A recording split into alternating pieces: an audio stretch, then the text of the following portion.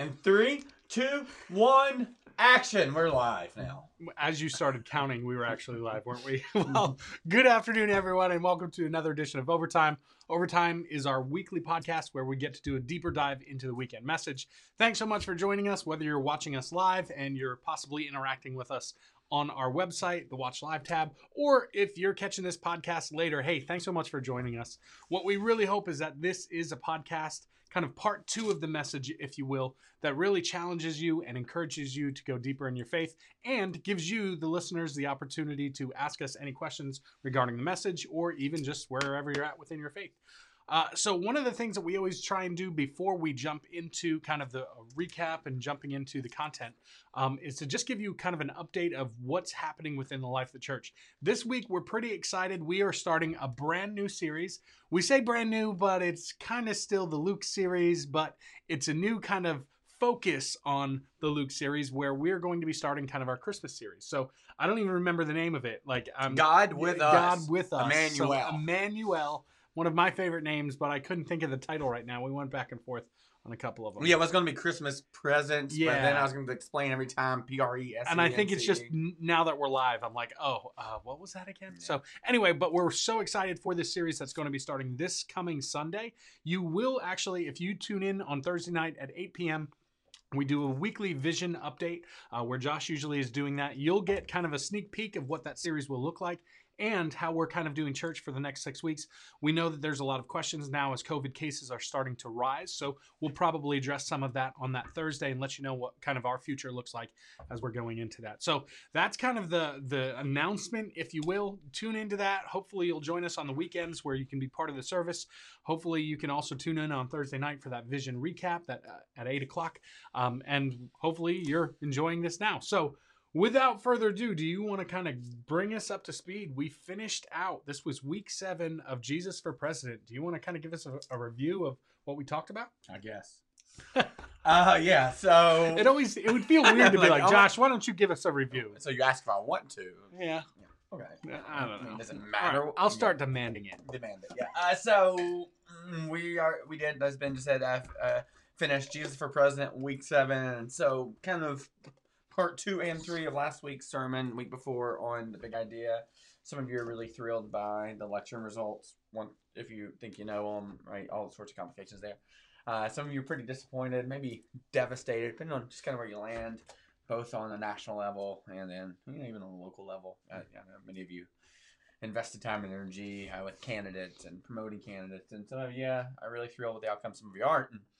So kind of the big idea 2 weeks ago, and really good news, I think, for us is that you and I, and all of us, those of us who walk with Jesus, those of us who are followers of Jesus, have at least as much, probably more, authority than Joe Biden or Donald Trump or the elected officials within our state and local government, Senate, House of Representatives, Supreme Court justices. You and I have at least, if not more, authority than they do, right? So if you're really, really overwhelmed by our world, disappointed by our world, the good news is you actually can be a change agent in this world, and you could have been 8 weeks ago, but regardless of the election, there's still an opportunity to really still be a change agent because you have at least as much authority as anyone else in the government. And the reason being is because the Bible tells us that Jesus is Lord and King and God, right? And so, by the way, he gets murdered for those beliefs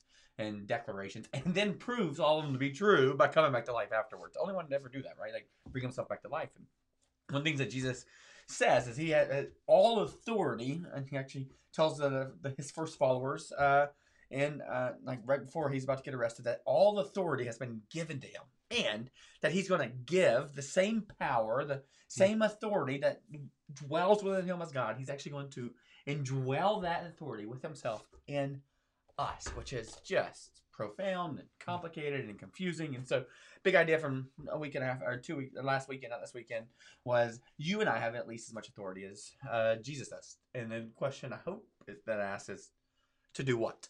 Yeah. Okay, well, we got to figure out what it is that Jesus wants us to do, which is kind of the crossover between the Jesus for President series and the God with Us series, because basically what we're just walking through the Gospel of Luke, and the Gospel of Luke is basically written so that we have certainty of the things that we've been taught about who Jesus is. He's God, that he came to dwell here, that all authority was given to him, that he gave that authority to us. We can have certainty about that we have a mission now to bring the kingdom of heaven to earth, the way that he prayed it. Our Father who art in heaven, hallowed be your name. Your kingdom come, your will be done on earth as it is in heaven. So now we have authority, we have a purpose, we have all those things. And so what Jesus is going to do now in the story that Luke has written, that he's gathered the biographical sketch, he's going to present how Jesus was the fulfillment of all the promises of the Old Testament. And then he's going to introduce us to Jesus and start allowing Jesus' words to take center stage. So Luke's Gospel is 1,151 verses. 568 of those are direct quotations from Jesus. And so in the past, Jesus has kind of quoted some scriptures.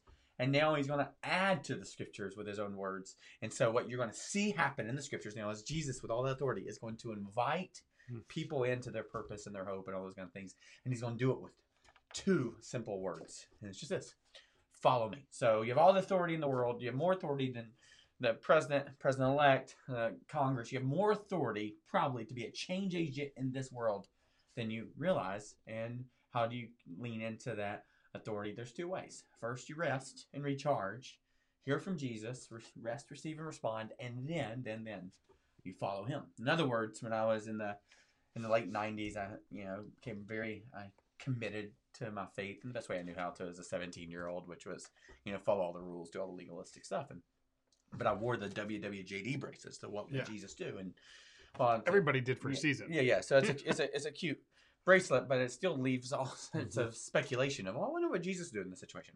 Well, what's interesting is a better kind of question to ask is, what did Jesus do? Yeah. And so we're going to see in this, these first followers, Peter, James, and John, and others, is what it looks like to do the things that Jesus did by following him. So you have all the authority in the world. First thing you got to do is rest and receive that power, right? That's what he tells us in Acts chapter 1, verse 8. Hey, don't leave yet until you receive my spirit.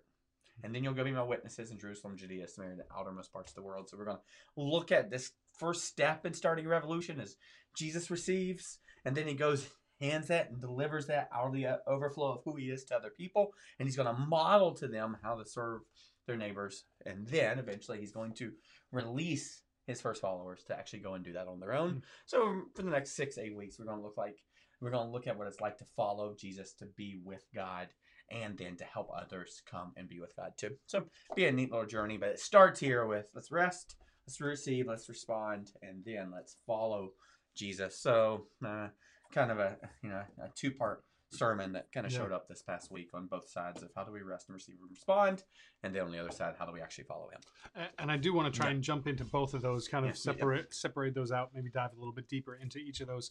One of the things that you started with a illustration or a story from as you were growing up. So I feel like many of our viewers, we probably all have the question, so how many times did you receive Jesus as your Lord and Savior? Yeah, so kind of what you're referencing is the way that my fundamental Baptist church is. And hear me, I'm so thankful for my upbringing. I literally the reason I understand the Bible is because of great Bible teachers, and committed Sunday school teachers, and so immeasurably blessed. And yet, there's some dysfunction and all that. And so the way that worked is every single week there's a pastor, he preached a sermon, and the way by which the pastor knew that he did a good job preaching the sermon is that people would respond to the sermon, not later, not during the week, but by actually doing some kind of manifestation of, I believe in this stuff, by walking down front. It's called the invitation, where the pastor would stand up. My dad, who's a music minister, would sing, "Have thine own way," or "Just as I am." That's what Billy Graham used to use a lot. And he'd invite people down into the invitation. And candidly, many of you, a lot of us actually responded that way. As a second grader, I responded that way and go, "Oh, you talked about hell. I don't want that." Right? So it's fire insurance. It was very first step for me as a second grader to go, "I don't want that." But this kind of idea occasionally would be these. I mean, I guess the pastor would have poured himself out, and what felt like a long sermon, maybe 30 minutes. So it's like half of what goes on here, and then he would have been in the end, and he would say something, and maybe it was in good faith. I would assume probably in good faith. I just feel like the Spirit is calling one more of His children home. Right, come home, all you are weary, come home. I'm just quoting old, invitational hymns, and he'd say, "We're not leaving here until one more person comes down." And so it kind of is like, so you or me, paper, rock, scissors, because if it's to be, if we're going to get to lunch, you and I, one of us is going to have to do it. So, we convince our buddy they should go down, kind of. I mean, it was awkward and all sorts of broken. And I say that in jest. It didn't happen that often. Yeah. But I will tell you, while you asked that question, how many times did you go up front? Not many in terms of receiving Christ, but I sure did pray the prayer. I did the same thing. Because if you don't know that you know that you know that you know that you know that you know, when you die today on the way home in your car, right, that you're going to be with Jesus, then you need to pray this prayer and raise your hand. Like, okay, let's just double down, triple down, quadruple down in this, sense. And so the reason I think it's important is that's what we think of when we think of an invitation. Right. That is not the invitation in the scripture. Right. The invitation in the scripture is follow me. Yeah.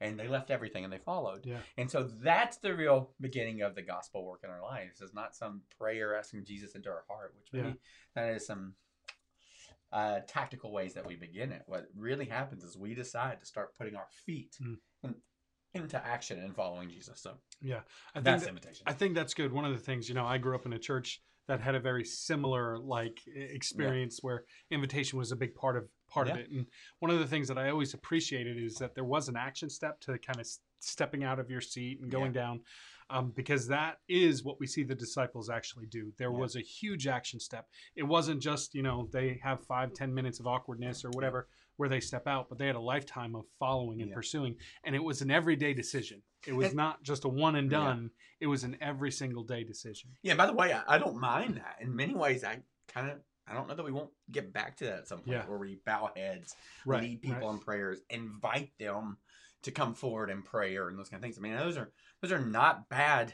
tactical steps. They just don't save you, but boy, are they meaningful next steps in the journey. I mean, Jesus does say, whoever acknowledges me before men, I'll acknowledge him before my Father in heaven. And so there is something about that public movement in that. And in Romans 12, it says, in view of God's mercy, offer your bodies as a living sacrifice. And so some of what we see in those kind of movements is you're bringing yourself to the altar. Why? Because that's what we understood. The altar is where we laid ourselves down, where we made those sacrifices. So in view of God's mercy, offer your bodies as a living sacrifice. And as a living sacrifice, your inclination is to walk back off the altar, which would make sense then that you would bring yourself back to the altar. So there's nothing wrong with it. I just wanted to make sure we understood that what Jesus is inviting us into is not some prayer. Right. It is into a life lived on mission, which sounds really scary, but it is far beyond what you can hope and imagine. And you would never regret, not on your first day in heaven, not on your last day on earth, ever regret deciding to take those steps and following him. Yeah. So what we're going to figure out the next 6 weeks is what does it actually look like to take Jesus up on his invitation to the party, right? Like he's made that available to us, and all we got to do is bring our ticket and walk with him. And so what does it look like to do that? And that's what we sort through. Even what you had just said, like you mentioned that, I think it was at least 2 times on Sunday that like you've never regretted doing what Jesus has asked you. Oh, I have lots of regrets, but never have I regretted following the scriptures. Yeah, right. So as we jump kind of into the text, we were kind of finishing up chapter 4 and primarily kind of in chapter 5. So Jesus is leaving. What we see is that he just had this awesome prayer service where he's healing a bunch of people. And then he goes to the synagogue. And you get a life, and you get a life, and you get a life, and you get a life, and you get a life, like his Oprah. Well, he was before Oprah, so he's the original. And you get a life, and you get to lead the demons, and you go. I guess it's it's a pretty neat moment. So, he has this healing service, and then I'm sorry, I can't really see. So, and then he's leaving. And this is what he says in 42. It says, and when it was day, he departed. So night healing service. This is one event really following the next. So Sabbath ends at sundown. Yeah. So Friday night to Saturday night, that is, you don't do anything. Jesus is doing some stuff. But then people are going, we're hearing about this. And so the minute the sun goes down, I mean, they're coming out. They're coming out of the works, woodwork going, hey, we got to find Jesus. So he's pretty busy. And so I don't know if he finally gets some sleep. Eventually, falls asleep on a couch. I don't know if he stays up all night, but everybody else probably is asleep. And finally, daybreak, and he goes, okay, I can see where I need to go now. Right there, it's like they had headlamps. So he's going to go somewhere. Yeah, so this is what it says. And you parked on this, and I think this is important. This goes to that first kind of part of the message that you were talking about. It says, and when it was day, he departed and went into a desolate place. And the people sought him and came to him and would have kept him from leaving them. But he said to them, so continuing on, so he goes to a desolate place. This is kind of where you pointed out that it's Jesus is in the middle of his ministry. He just had a pretty crazy eventful night. Yeah. Not really sure what it looks like for him. Did he get sleep? Did he not? Like, but as soon as it was daylight, he departs and goes to a desolate place. Do you want to talk about maybe the importance of that for us within our lives, or? Yeah, it's really important, I think. And so the big thing is Jesus just poured himself out in ministry. Right. Like, maybe for the first time we see in this kind of sense. I mean, we don't have all the stories of scriptures. I mean, even John tells us if you were to write all the crazy stories, there's not a library that can contain it, but he writes these things so that we may believe. So the objective here is for us to believe and follow Jesus, not to understand kind of a comprehensive understanding of everything he did in life. But from what we can gather, according to Luke here, this is kind of that first big one. And so Jesus is going to model something that's really going to be important throughout his ministry, and if we're going to follow him throughout ours, right? And it's this, that when you pour yourself out in ministry, the reality is you should be tired. And by the way, I think we should be tired. Like, I think pastors should go to bed exhausted at night. Not just pastors. I think you should go to bed exhausted at night. There's something about that we pour ourselves out because of what Jesus has done for us. There's real work to be done. And so what do you do when the first step is you pour yourself out in ministry? As you pour yourself out in ministry, you got to recharge. And so, by the way, if you don't like this message, you're in trouble, because we start this one, then Jesus does this. And now we're going to see him go heal a man with leprosy this upcoming week. And then guess what he's going to do again? He's going to withdraw. Yeah. And so literally he starts, and Luke's going to finish up the next passage with the same thing. So this is a consistent part of it. It says often Jesus withdrew to the wilderness to pray. So there's something about this rest and reflection that has to happen in our lives. And I would argue that one of two things isn't happening. One, you're not pouring yourself out in ministry. Or two, if you have before, you haven't recharged. And so now you're all out of whack and your rhythms are messed up. So we recharge, we sit before Jesus, we receive from him, and then we go pour ourselves out. And inevitably, if you do that, then you're going to need to recharge, or you're just going to go bankrupt, right? I mean, like, spiritually, mentally, all those kind of things. And so we're going to see this pattern over and over again. So if Luke is going to show you what it looks like to pour yourself out in ministry, that's what Jesus does. Then he's going to show you what needs to happen. And that happens in the most awkward sense that we don't like, in solitude. And it says, went into a desolate place. That means in a place that feels a little lonely, a place that he feels exposed, a place that he can't distract himself or lean on anyone or anything else. He's going to go to that place so that he can know that the thing that will fulfill him is actually God himself, right? And I think that's really, really important, because sometimes we don't work, but do you go to a place where you're actually inviting Jesus to be the one to fill you? Because honestly, you've put a lot of pressure on your kids if they're the ones that have to fill your cup back up. You put a lot of pressure on your spouse if they're the one who does that. You put a lot of pressure on your credit card if those are the things that you go to fill yourself up. And so we see Jesus walks away from all that stuff, right? We could argue as to daybreak, there's some pretty important things there in terms of, orders of first, but I don't want to spend too much time there, as much as there's something about going to a place where the only one who can get credit for the recharge is actually God himself, because there's nothing else there that can recharge him. And many of the times we don't know, even if we're recharged, whether or not it's actually legitimate recharging, because God couldn't get the credit because we went and found something else to do, something to entertain us, something to excite us, something to give us hope outside of those things. So it's pretty important that you go, yep, he actually went to a desolate place.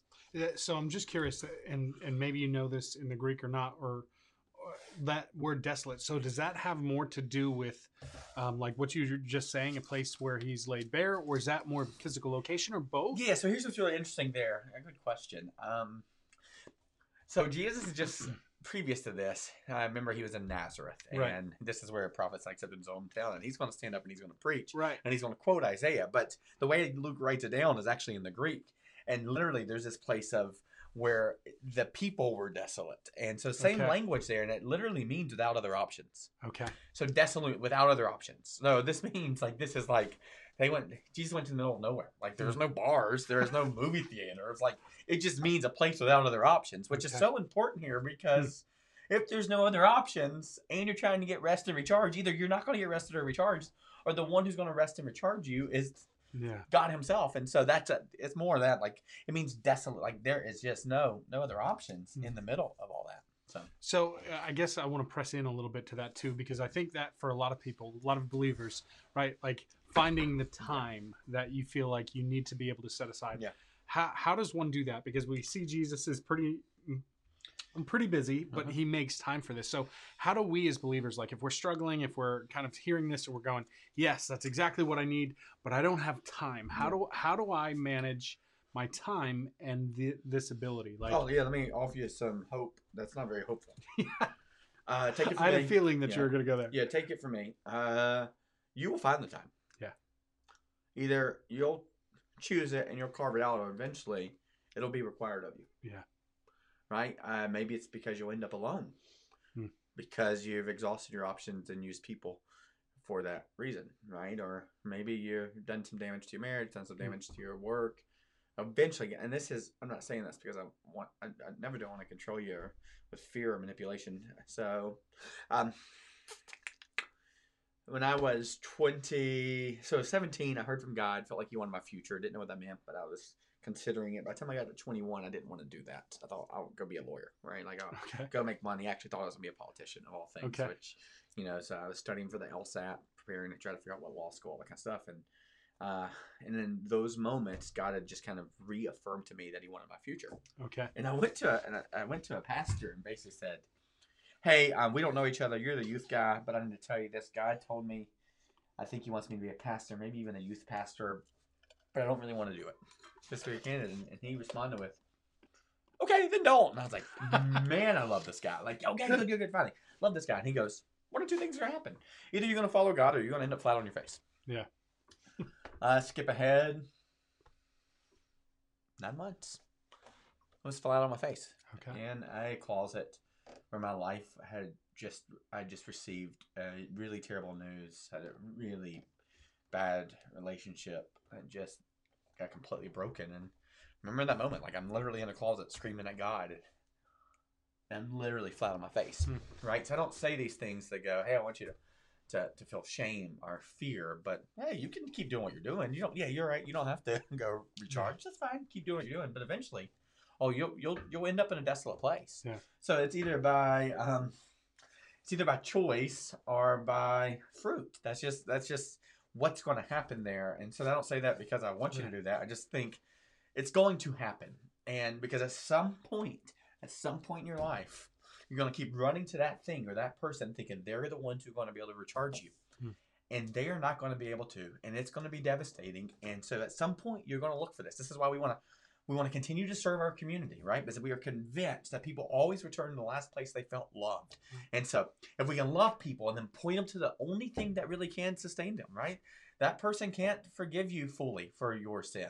They can't, because a lot of that is not against them. It's against God Himself. And if they could forgive you, they can't fulfill you. And if they could fulfill you, they can't save you and offer you a hope in an eternity. And so at some point, we're going to have to figure out how to get our recharge and our fuel and our feel from the Creator of all life. Yeah.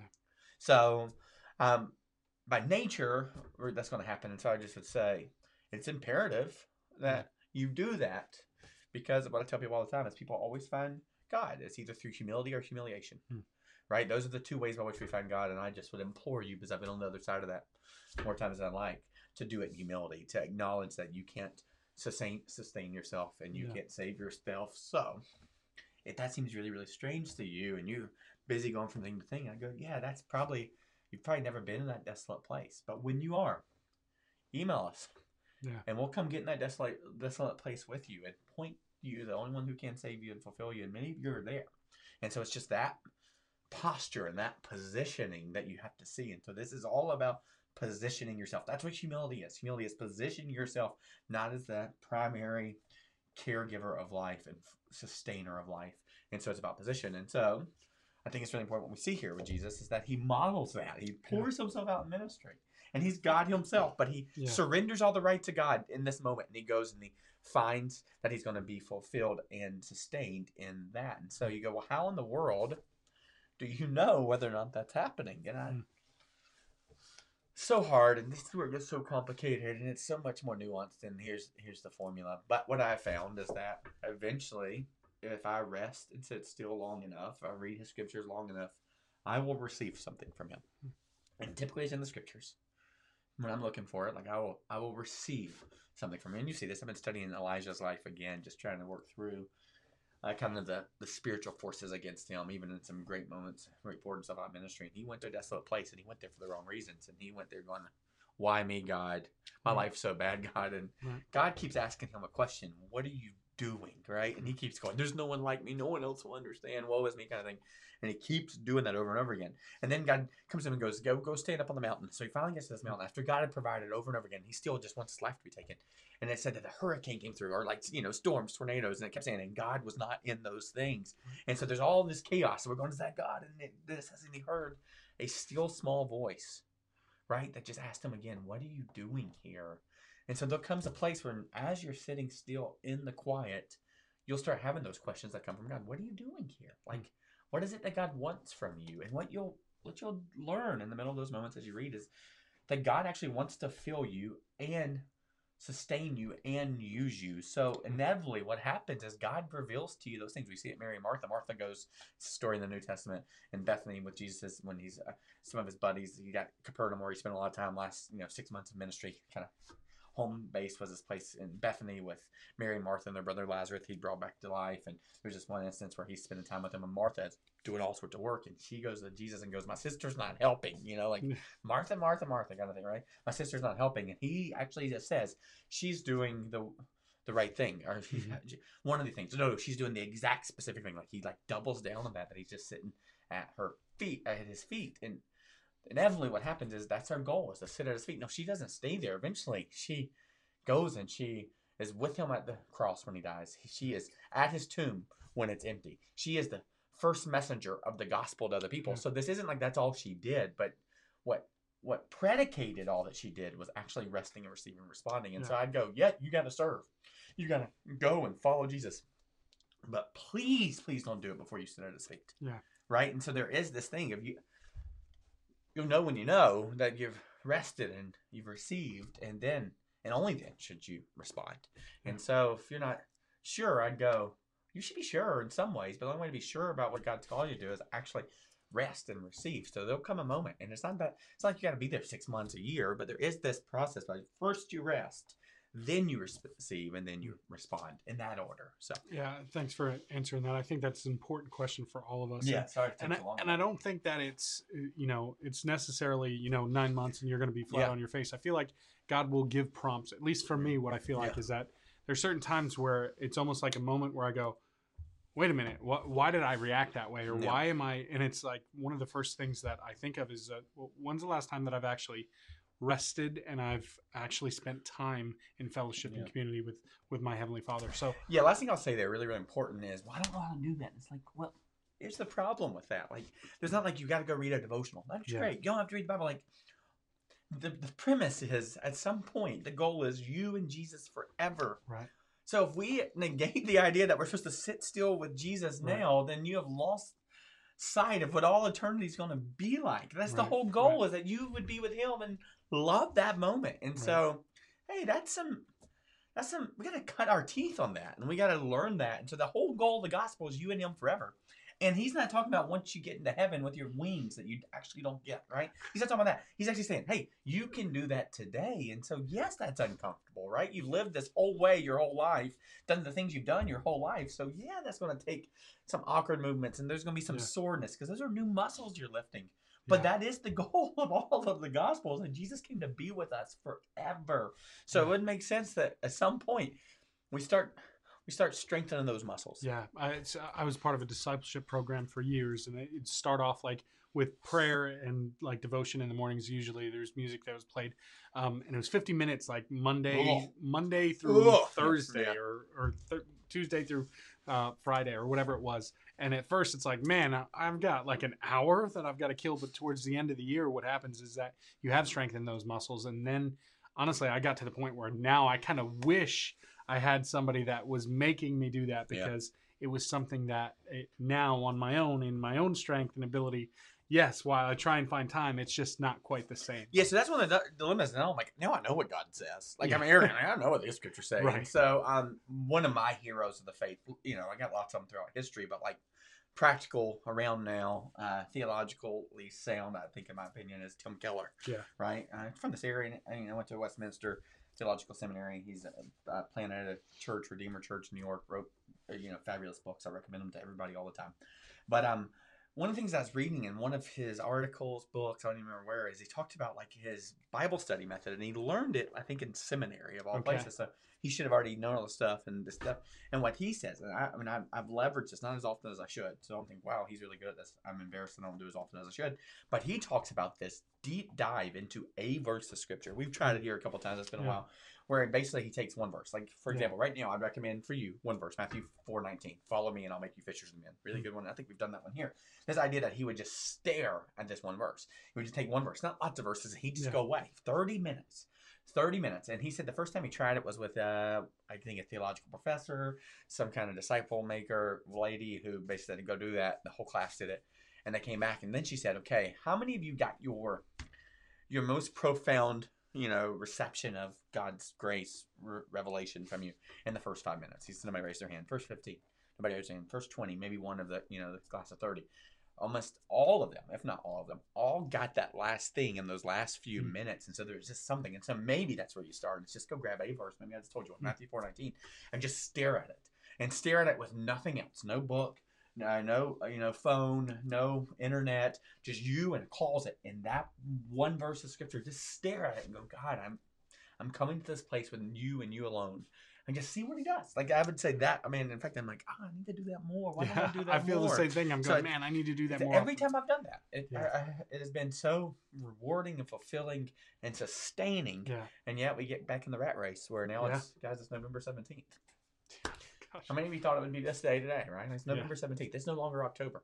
The election was 2 weeks ago, right? I mean, these kind of things, it's just like, how in the world did we get here so fast? It's like, we got to pause, right? And so, anyway. Enough about that. Yeah, so I feel like that was good discussion. Hopefully that's helpful for you as you're listening as well. So as we kind of jump back into the text, so Jesus departs, goes to a desolate place, and then says, and the people sought him and came to him and would have kept him from leaving them. But he said to them, I must preach the good news of the kingdom of God to the other towns as well, for I was sent for this purpose. And he was preaching in the synagogues of Judea. And so then we get to Luke chapter 5, and this is where Jesus calls his first disciples, right? So it kind of continues again. This may not be right next because it says on one occasion, like Luke is recalling. And so in fact you'll see on verse 44 there's a little footnote in some of the manuscripts that you have say Judea, some of them say Galilee, and you go, well, those are two different places. One, Galilee is where Nazareth is, right? Judea is where Jerusalem is, right? Capernaum. So there's Samaria in between those, and so you go, which one is it? And it could very well be both. Like, so we don't know how immediately after this is. Yeah. If he's going back and forth, one of the assumptions is, well, it says Judea, but where you're going to find him was at the Sea of Galilee. More than likely, if Peter's there, he's from Capernaum, so it's back up in Galilee. So there is there's manuscripts that kind of reveal both of those things, and I don't think it's contradictory. So we don't know immediately how. I mean, this could be a couple days apart, could be a week apart. This could be whatever that is. But so what we see is what Luke is going to establish is Jesus rests. Jesus pours himself out in ministry. That's some good rain. Jesus rests, and then he goes and back and lives on purpose. So rest, receive, respond. He understands his purpose. Now he's going to get back into his purpose. And what's his purpose? For you and I to be with him forever. So what he's going to do is he's going to start inviting the first few people into forever. And so that's what happens in this moment. Yeah, you just quickly went over it, but that was one of the things that you said on Sunday. So that there's to recharge, there's part of that is to rest, receive, respond. But then you also went into a couple different things of like, for you, kind of your personal, I think it was your personal metrics of how you go, okay, how are we working through this? Is this the right time and the right way? Yeah, I talked about you a little bit in some of this stuff. I did hear that. So I talked about you have your ducks in a row. And I do. It's true. I can't disagree with anything. You've been putting out fires. I'm like, well, that's funny because I've been starting them right. And so, well, actually, this week I feel like I've been throwing gasoline on them, so that's for another time. Yeah, well, sometimes you need some fuel. And so in all that, I think one of the caricatures of me, fair enough, and I joke about it probably more than I should, is the ready, shoot, aim. Like, Josh was just waking up and flying by the seat of his pants. And that's not real true. I mean, I move quick, but I also process a lot. Like, I'm always thinking, always doing. Like, if you and I go through a museum, I'm going to process it all. I'm just going to do it at a quick pace, and I'm going to be annoyed at your pace, and you're going to be annoyed at mine, and then we'll never go back together there, right? And that's just how those things kind of work. And so, so I do kind of have these matrices I'm working through, and really spent a good bit of time on that over the last 6 months of going, okay, I just don't have enough time. And I felt like I was waking up most days and going, okay, who am I going to disappoint today? Not who am I going to go meet? I mean, it's just the plate's full, and that's not drama. And I'm like, well, it was me. I signed up for the gig. I love the gig, feel fulfilled in it. But it's just trying to sort through that, and so trying to figure out a way to be real intentional about those things. And so yeah, those, even as I think about Christmas series or small groups or whatever the initiatives are, it's going, okay, God, if I sat still before you, does this come from you? Is it confirmed in your word? And is it time to respond? Well, how do I know if it's time to respond? Okay, is it the right time? Is it, in the right way? Is this the most appropriate way to do what you've called us to do? There are different ways to do those things. Is now the time? Is this the right way? And then really the specific one, particularly for me, but I think a lot of people in ministry, is it's hard to gauge success. Like, how do you gauge success? Yeah. That you preach the Bible? Well, maybe, but do there people come down front?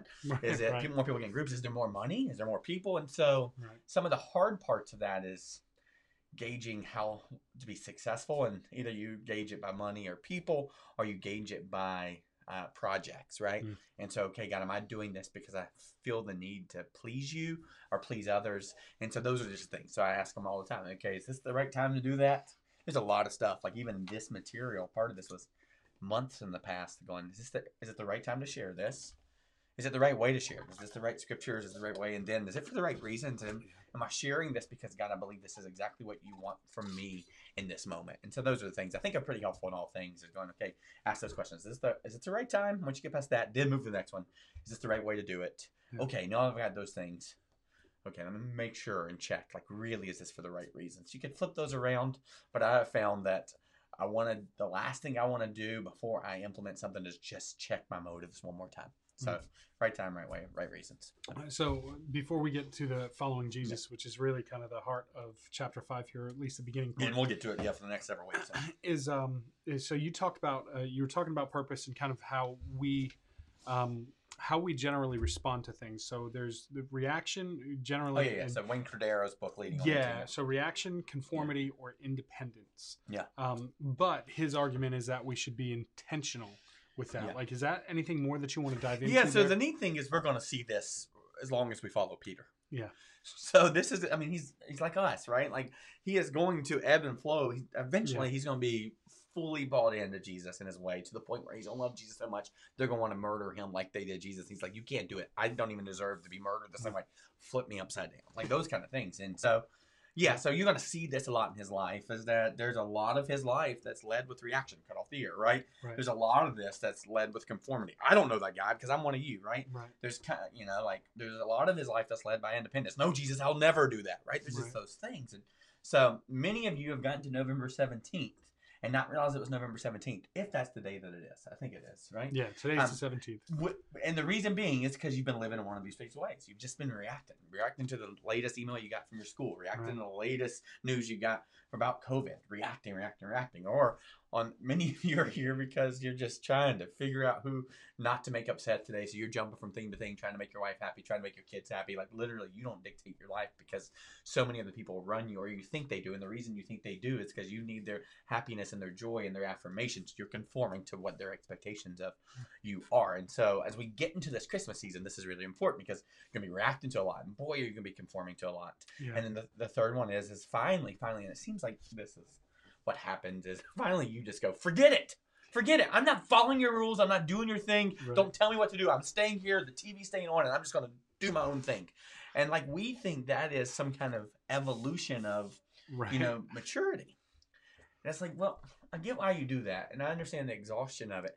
And it makes sense that you wouldn't just react. It makes sense that you wouldn't just conform. But really, it also makes sense that you wouldn't think you're the Lord of Lords and King of Kings. So kind of out of those three, we kind of ebb and flow through them. And I want to talk about that before we get to Christmas. But there is a fourth one, is that we actually live on purpose, intentional. But the problem is, in order to get there, you got to sit still. You got to rest. You got to receive, and you got to respond. And so that is the only way by which you can arrive at those things. So you can read Wayne Cordero's book. There's some, I think there is a really good, 8-minute video, and then an hour-long video from Global Leadership Summit from 2006 called Dead Leader Running. Okay. Probably if you want to grab that. The 8-minute one's pretty helpful in terms of how you feel and empty your tank and all those things. But anyway, so some stuff to think, but it does make sense that we actually go, why in the world are we here okay, this is why I'm here. You know, how do I live out that purpose in a way that is honoring to Jesus? And by the way, if it's honoring to Jesus, it's going to be really honoring and fulfilling to you and Right. everyone else Right. that's around you as well. So that I feel like my question on Sunday was, well, how do we live a life of intentionality, which you just answered. Yeah. So it's spending time, it's finding that alone time, it's recharging. It's going to a desolate spot. Yeah. It's going to a desolate spot where none of those other things, your reaction, your conformity, your independence, are what's sustaining you or leading you. You go to a place where those things, you untether yourself from those things in a place that is desolate so that you can hear and receive and respond to God. And here's the really good news about that. We are not responsible for the pain our obedience to God causes other people. It's not. Your job, you see it throughout the scriptures, your only job is to hear from God and do what he says. Hear me. For those of us like me, many of you think your job is to provide for your family. You know, like even a lot of us do too. We provide for our family and we protect them. No, your job is to hear from God and do what he says. Maybe he told you to provide for him and protect them. But the number one responsibility you have in life is to lead a modeled life of faith and obedience to God. But how do you do that? Well, the only way is if you know what God's saying. And the only way you can know what God's saying is if you would cut off all the outside noise and listen. So that's the piece of this. We're going, yeah, you'll get there. You'll get to a life of intentionality. But it does not happen without sitting at Jesus' feet. Martha was not living intentionally. She was living reactionary. Yeah. We get it. Yeah. So I do want to. So we'll focus kind of now on that second part, following Jesus, For the next 19 minutes. And so this is what we see. Yeah, sorry, this always happens. It's just good conversation, I think. Hopefully, you're appreciating it. Well, so not that good. One of the things.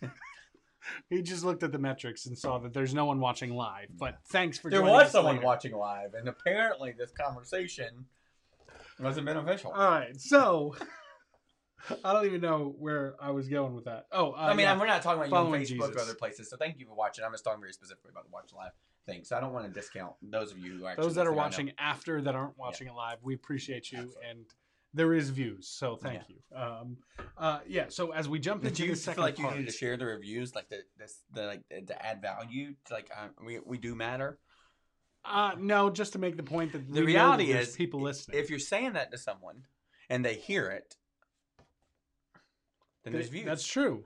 It's like, I can't disagree. okay, That's sorry. the Let's the get other back to week this. though. We Yeah. Christian and I were doing a video that were like, "Hey, so if you want to watch this later," and I realized in the middle of my sentence that it didn't matter because if they were watching it, they'd already followed that to do what I was Yeah. just saying to do. Anyway, so as we're looking at it, Jesus calls Simon Peter. He goes to the Sea of Galilee, and here is this pretty amazing miracle of these fishermen that are just coming in.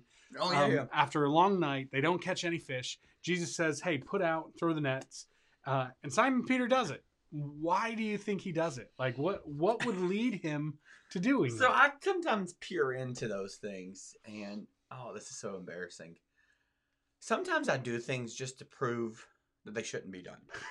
Okay. Okay, fine. I've already worked it. Okay, yeah, okay. Yeah, let's do it. Let's do it again. Yeah, do it again. So like almost for someone else's discovery. Okay. Oh, I've already tried it. Okay, that's fine. Let's do it. That's fine. It's not worth arguing. Okay, like to my kids. Okay, yeah, we'll just do it again. Okay. Right? Like no, I've already tried that. Okay, yeah. No, place your hand on the stove. Just stick it on there. Yeah, right? Yeah, you know, That's like, probably not a good one. so yeah, touch the fireplace. No, that's fine. Yeah, you're right. It won't get hot. Go ahead, put your tongue on it. Yeah. So in some ways, I don't know. Like I really do identify with Peter, right? Yeah. Not like an identification, like I'm Peter, but like I understand who he like that. And I do with Paul as well in different ways. But I could just see kind of like his abrasiveness of going. I mean, and the reason we know there's something there is because he doesn't just go, "Sure, Jesus, I'll do that." He goes, "Well, I've been doing this all night, Yeah. but fine." Right? Like, Yeah. what do you mean fine? Don't use the word fine. I don't know what it means. Right? That kind of stuff. And so there is some of this in there that I think that maybe this isn't the absolute purest motives. Yeah. And yet at the same time, he does what he's told. Right? And so there is something about that of going, hey, I mean, you're welcome to tell God why you don't think it'll work. If you think that's helpful. I wouldn't recommend it because he's got a universe. But you're welcome to tell him all those things. The important part is you actually just do it, right? And so I think that's the piece of, he's probably exhausted. It was a long night. Yeah. But, the other side of this Probably is... disappointed and frustrated. So you got those things. On the other side, at some point in the past, he his mother-in-law got saved. Yeah, right. I don't know if he's happy about that, sad about that. I'm joking. He's probably partially both, and so that's a joke as well. But there is some of that. So he's like, okay, I've seen him do some things. Hey, he is a teacher. Right. So maybe honor, maybe submission. I think, imagine all the ways that you would respond. Peter's not like us. So if you go through all those things, you really got off over them. First reaction is, I've been here all night. Independence is, I'm better than you at this. Conformity, maybe is like, okay, or maybe I should. And I think ultimately where we keep getting ourselves back to, this is what you see with Naaman in the Old Testament. We read a couple weeks ago. We see it with the widow and Elijah. What we see there over and over again is kind of this response of, what else do I have to lose? Yeah, right. And so that's kind of how we come about things, is, well, what else do we have to lose, right? Like, so he does it. He puts it in that. And that's why I love that clip from The Chosen, because you see kind of like that. Yeah, it was a good clip. The interaction between it, and see kind of the weight of what was going on. Yeah, so I thought that was really good. The clip was, I love that. That clip just gave a great visual. By the way, I'd recommend the show. Yeah. I'd recommend the show. I think that it's well worth your time, your family's time to participate in there. By the way, Dallas Jenkins, who produces it, his dad was one of the two writers of the Left Behind series. Oh, so really? The Jenkins okay. one, yeah. Okay. So we have this interaction where Peter is kind of like, all right, well, fine, I guess I'll do it. That's kind of us reading a little into that. Yeah. It seems or appears to be that way. And then they catch this such large amount of fish that the nets were breaking. The boat started to sink.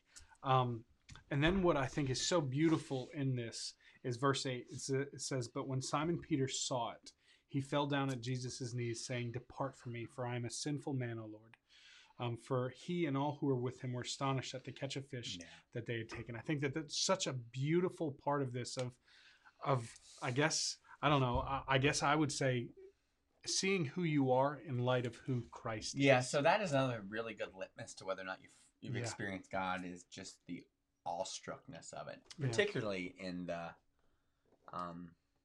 awareness of how inept we are in light of it, right? And Yeah. so spending time with Jesus should recharge you, but it also should humble you, because it's not, so there's something in that. And so another way to go, do I need to rest or recharge? It might be that you're not exhausted, but you're really arrogant, right? And so before you get to this place that you're going to be completely humiliated, it's probably time to pause through that. So there is something about, how do you know that you've seen or experienced Jesus, is that there is this response of, who am I in that, right? And so like, that's one of the brokenness of kind of Western culture, individualized cultures. It relates to Jesus. That Jesus is our homeboy kind of stuff. Right.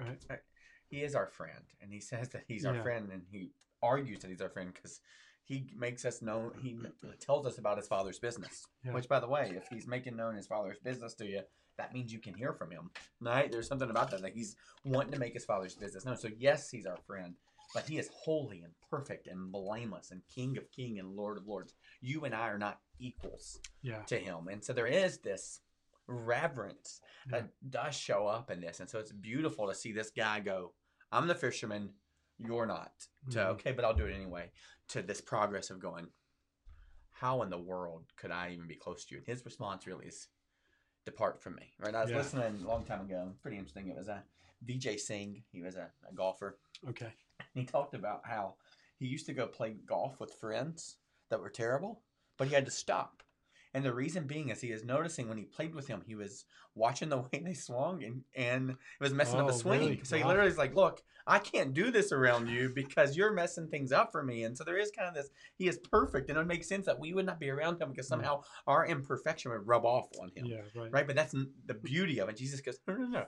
That's not what happens here. You don't have to depart from me. In fact, there's nothing about you that will rub off on me, but there's a lot about me that's going to rub off onto you. And so the way by which that happens is in proximity. So no, not only am I not going to depart, just the opposite is going to happen. I'm going to tether you to my hip. Yeah. And so there is this beauty of what happens in response to that is that he's so gracious and kind. But it does make sense that part of our response when we hear from God, and some of it goes like, oh, there's no way I could ever do that. Oh, there's no way. Like, because it is this crazy thought, but you're not the one who sustains it. Like Peter would be like, there's no way I could ever follow you because I'm going to mess it up. Jesus like, but you don't understand. It's not you that's underwriting the following. Yeah, it's right. me. And so I'm so broken. I can't believe God would use me. God would never speak to me. There's no way I could ever do that. Those are all pretty neat indicators that you may have actually heard from Jesus on these things because you see it. That's how they respond in the scriptures. Yeah. Yeah, that's good. There's kind of two things that I wanted to talk through. Obviously, the following verse 10 in response, like, so depart from me, I'm a wicked man. They were astonished, verse 9, at the fish that they had taken. And then 10 says this, and this wrapped up where we were this past week. And so also were James and John, sons of Zebedee, who were partners with Simon and Jesus. And Jesus said to Simon, do not be afraid. From now on, you will be catching men. In verse 11, and they brought their boats to land. They left everything and followed him. Yeah. Like, and what I think again is they see who Jesus is. Get away from me. Jesus goes, no. Yeah. Draw closer. Yeah. I'll make you fishers of men. And they're going, we're in. Yeah. Like, I think it's just a beautiful part that we get to engage in. Like, it's a beautiful picture of what we should be doing as believers each and every single day. And so there was a part kind of, I just wanted to kind of draw that out as we talked about it, as we looked about it, kind of bring the text to conclusion. But also then one of the things that you said is you said that Jesus takes the things that you know and uses it for his purpose. I didn't know if there's anything. Yeah, so there's something I really like about people's stories or just interacting with people, and it's something I call redemptive potential, right? Is that like in any situation, in your marriage right now, if it's in a really, really bad spot, I would go, and there's a great opportunity for redemptive potential, right? Even when you see people in our government, like, president, vice president, Congress people, and you see that they have some gifting and some acumen, but they aren't tethered to Jesus, and you can look at it and go, man, there's just a lot of redemptive potential in that. And so there is something that's so beautiful. And I tell people all the time, man, we have a lot of people that are going through some horrific, painful things right now, and just so sad for them and all that stuff. And I can't explain to them why it happens. It doesn't seem fair. It doesn't seem right. And in light of it, sometimes I feel, I don't know, survivor's guilt or just shame because my life seems so much easier than some other people. It's like, but the one thing I can continue to tell people, and do tell people often, is not, hey, I don't know why this pain's here. I'm not even sure God caused it, right? Obviously, he's allowing it, but here's what I do know about God is he never wastes anything. He's a perfect steward, meaning he's not going to waste that pain. But the same is true not just of pain and sorrow and sadness, but it's also true of our entire life, right? There's something so beautiful for many of you. Like I had lunch with someone not too long ago who didn't really become a follower till mid-70s, right? And it's like there sometimes this response of going, oh man, did I waste my life? But the beauty is God was always walking alongside it, and he was allowing you to pick up these things so that finally when your eyes are open and you see your whole purpose, you go, now I can understand how I can use this experience, these gifts, these things. Like when you get on the other side of that really, really painful part of your marriage, or on the other side of the painful part of addiction and what it did. And now you see on the other side that God sees you, knows you, and he's the perfect steward of those things. And now he goes, no. What you used to do for harm, what you used to do just to make money, what you used to do because you thought you were your own provider, now I'm going to take all those things because I'm not going to waste them. And now we're going to use those things in a way that brings the kingdom of heaven to earth. And so everything about our life, every part of our inventory of what we know and experience and what we've been educated on and the parents that we had or didn't have, all that is not wasted because in a moment what eventually happens is all those things kind of come to a head where you see Jesus and hear from him and you go, I can use all this. Yeah. And that's actually one of the big concerns I have for our church, particularly in light of COVID, is how do we do that inventory? How do we help you see your experiences and understand that they were meant to be used for the kingdom, right? So they are fishers. They're fishers of men, meaning they redeem all those things for something good. And that is the story. You might not believe it, but that's the story of your life, your marriage, your family, your pain, your sorrow, your accolades. All that kind of comes to a place where everything that was now can be, but now it's different in that you use it for the kingdom, right? And so there is something beautiful about that. And so he's just looking at them going, hey guys, you know something. You know exactly where to look for the school of fish. You know exactly what kind of bait to use. You know exactly what time to go out. You know when it's the right time. You know how to do it in the right way. And now I'm teaching you the right reasons, right? And so he's basically going, none of that was wasted. Yeah. That's the beauty of this. If you're 80 or 90 or 8 or 18, everything up to the point where you finally come into, a head-on-head collision with the God of the universe, every single bit of that God was seeing and using and plans to use it for our good and his glory. So there's just something about, man, even that, like, it's like, carbon dioxide to plants turns oxygen in for us. Like everything that might even seem like waste is not wasted in the picture of all that. So. Sorry, we just got a comment that said they are still so here. Glad you're still here. So, yeah. Lockwood. No, it's actually different now. But I know, but yeah. So, looking at the time, we've got a little bit of time left. I could go into kind of the first follower video that you had. Like, I thought that was a great. I'd seen that video before. I loved it. Like, on some level, feel like that's what God's called me to do. Yeah. And I think that was kind of your point. And I'm so thankful for that because I'll oftentimes feel like a lone nut. So like just really do, but anyway, yeah. Yeah, but I think that was the point, is that God's calling all of us to be and to kind of be and do that first following, like that video. So so Jesus shows up. He walks in authority and purpose. He makes those proclamations known, and then he invites other people to walk in that same authority, right? Yeah. And for the sake of the gospel, for the sake of him being with us forever. And so it seems like, I'm not God, so obviously I don't know, but it seems like foolishness to me that he would allow you and I to participate in this. And yet that's the plan for the gospel for 2,000 years. The fact that we sit in this little studio upstairs and we're talking to you somewhere on the internet somewhere, right? Even this moment, God took these first 11 or 12 apostles, disciples, and this happened as a result of them trusting him. And so there's something about the way that the gospel gets in our ears that God has chosen to use people to do that. That is, hear me, that's his only plan. Yeah. His only plan for the good news getting into every single ear in this world is to use his people. That's what he says, go and make disciples of all nations. There is a mandate in this, and it's crazy. It's crazy that he would put something so significant and important on the line using us, but he actually wants to give us the authority to participate in that. Here's the crazy thing. So simultaneously and concurrently, what's happening is we get to bring the kingdom of heaven to earth, and we get to experience all the joy that God has for us.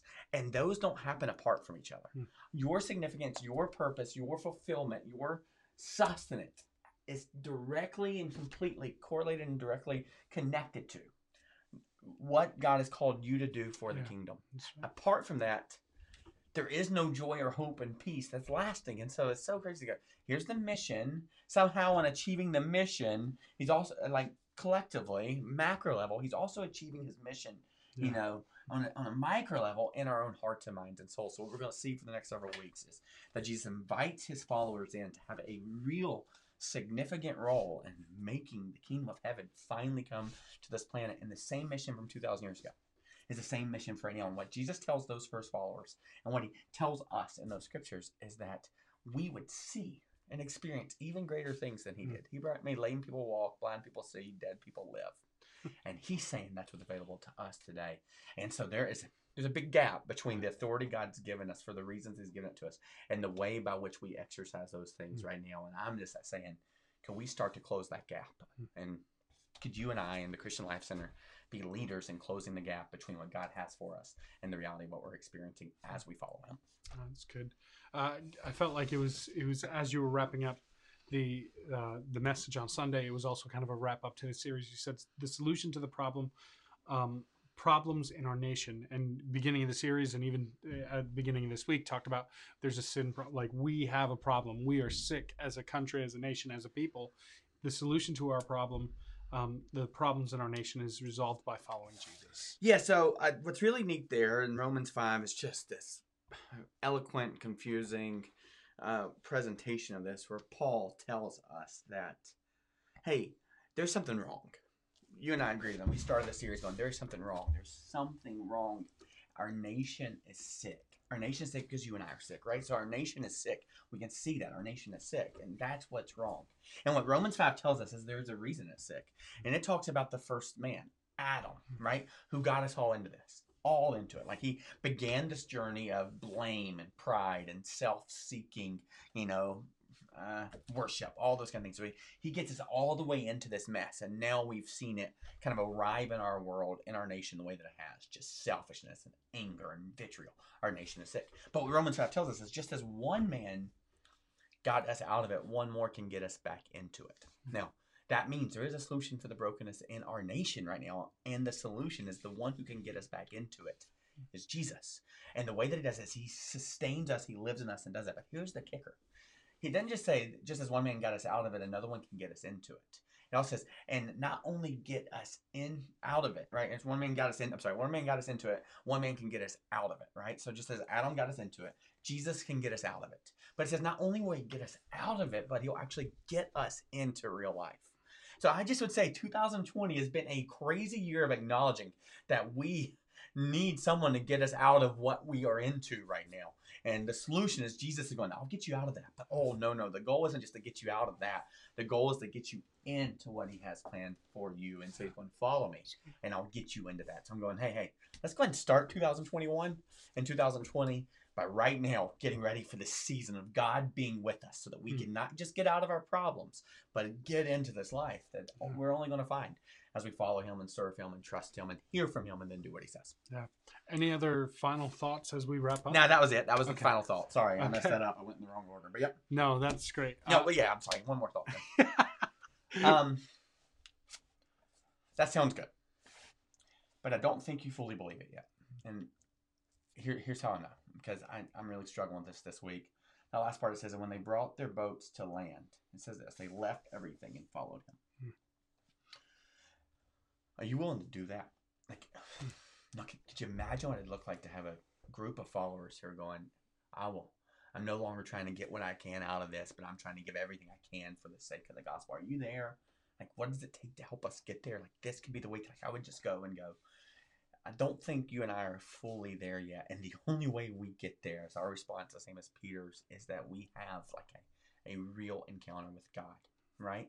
So in order to really get there, like maybe you're 80% there, maybe I'm 85% there, but to get out of that and go, no, I'm willing to leave everything and follow him. By the way, he isn't going to make you leave everything. He's going to tell you to use everything for the sake of the gospel. Maybe he'll tell you to leave everything. I don't know. That's fair for me to speak to that. But what I would say is that the only way we get to the place of that's real and genuine in our life is if we have the same kind of encounter Peter does, which means we have to encounter Jesus in a real way. So I would just implore you this week to go, God, I want my heart to be there. It's not there, but I want it to be there. God, would you just speak to me and give me like a real picture of what you have for me? And so would you go rest before him and stake your claim and going, God, I just want to know you and experience you. And I want that kind of response. I want to be astonished by my encounter with you, right? Tell him that. And then rest until you receive. And then when you receive, I wholeheartedly believe that our response will, we'll leave everything. We'll leave everything for the sake of the gospel. So let's try to get there together. That's it. Well, I want to thank you guys again for joining us. Really hope and pray that this is challenging and encouraging for you. Hope that it helps you dive a little bit deeper into the text, into the message of this past weekend.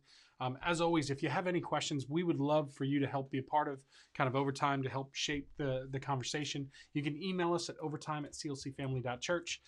You can text us. Text whatever your question is to 610-869-2140.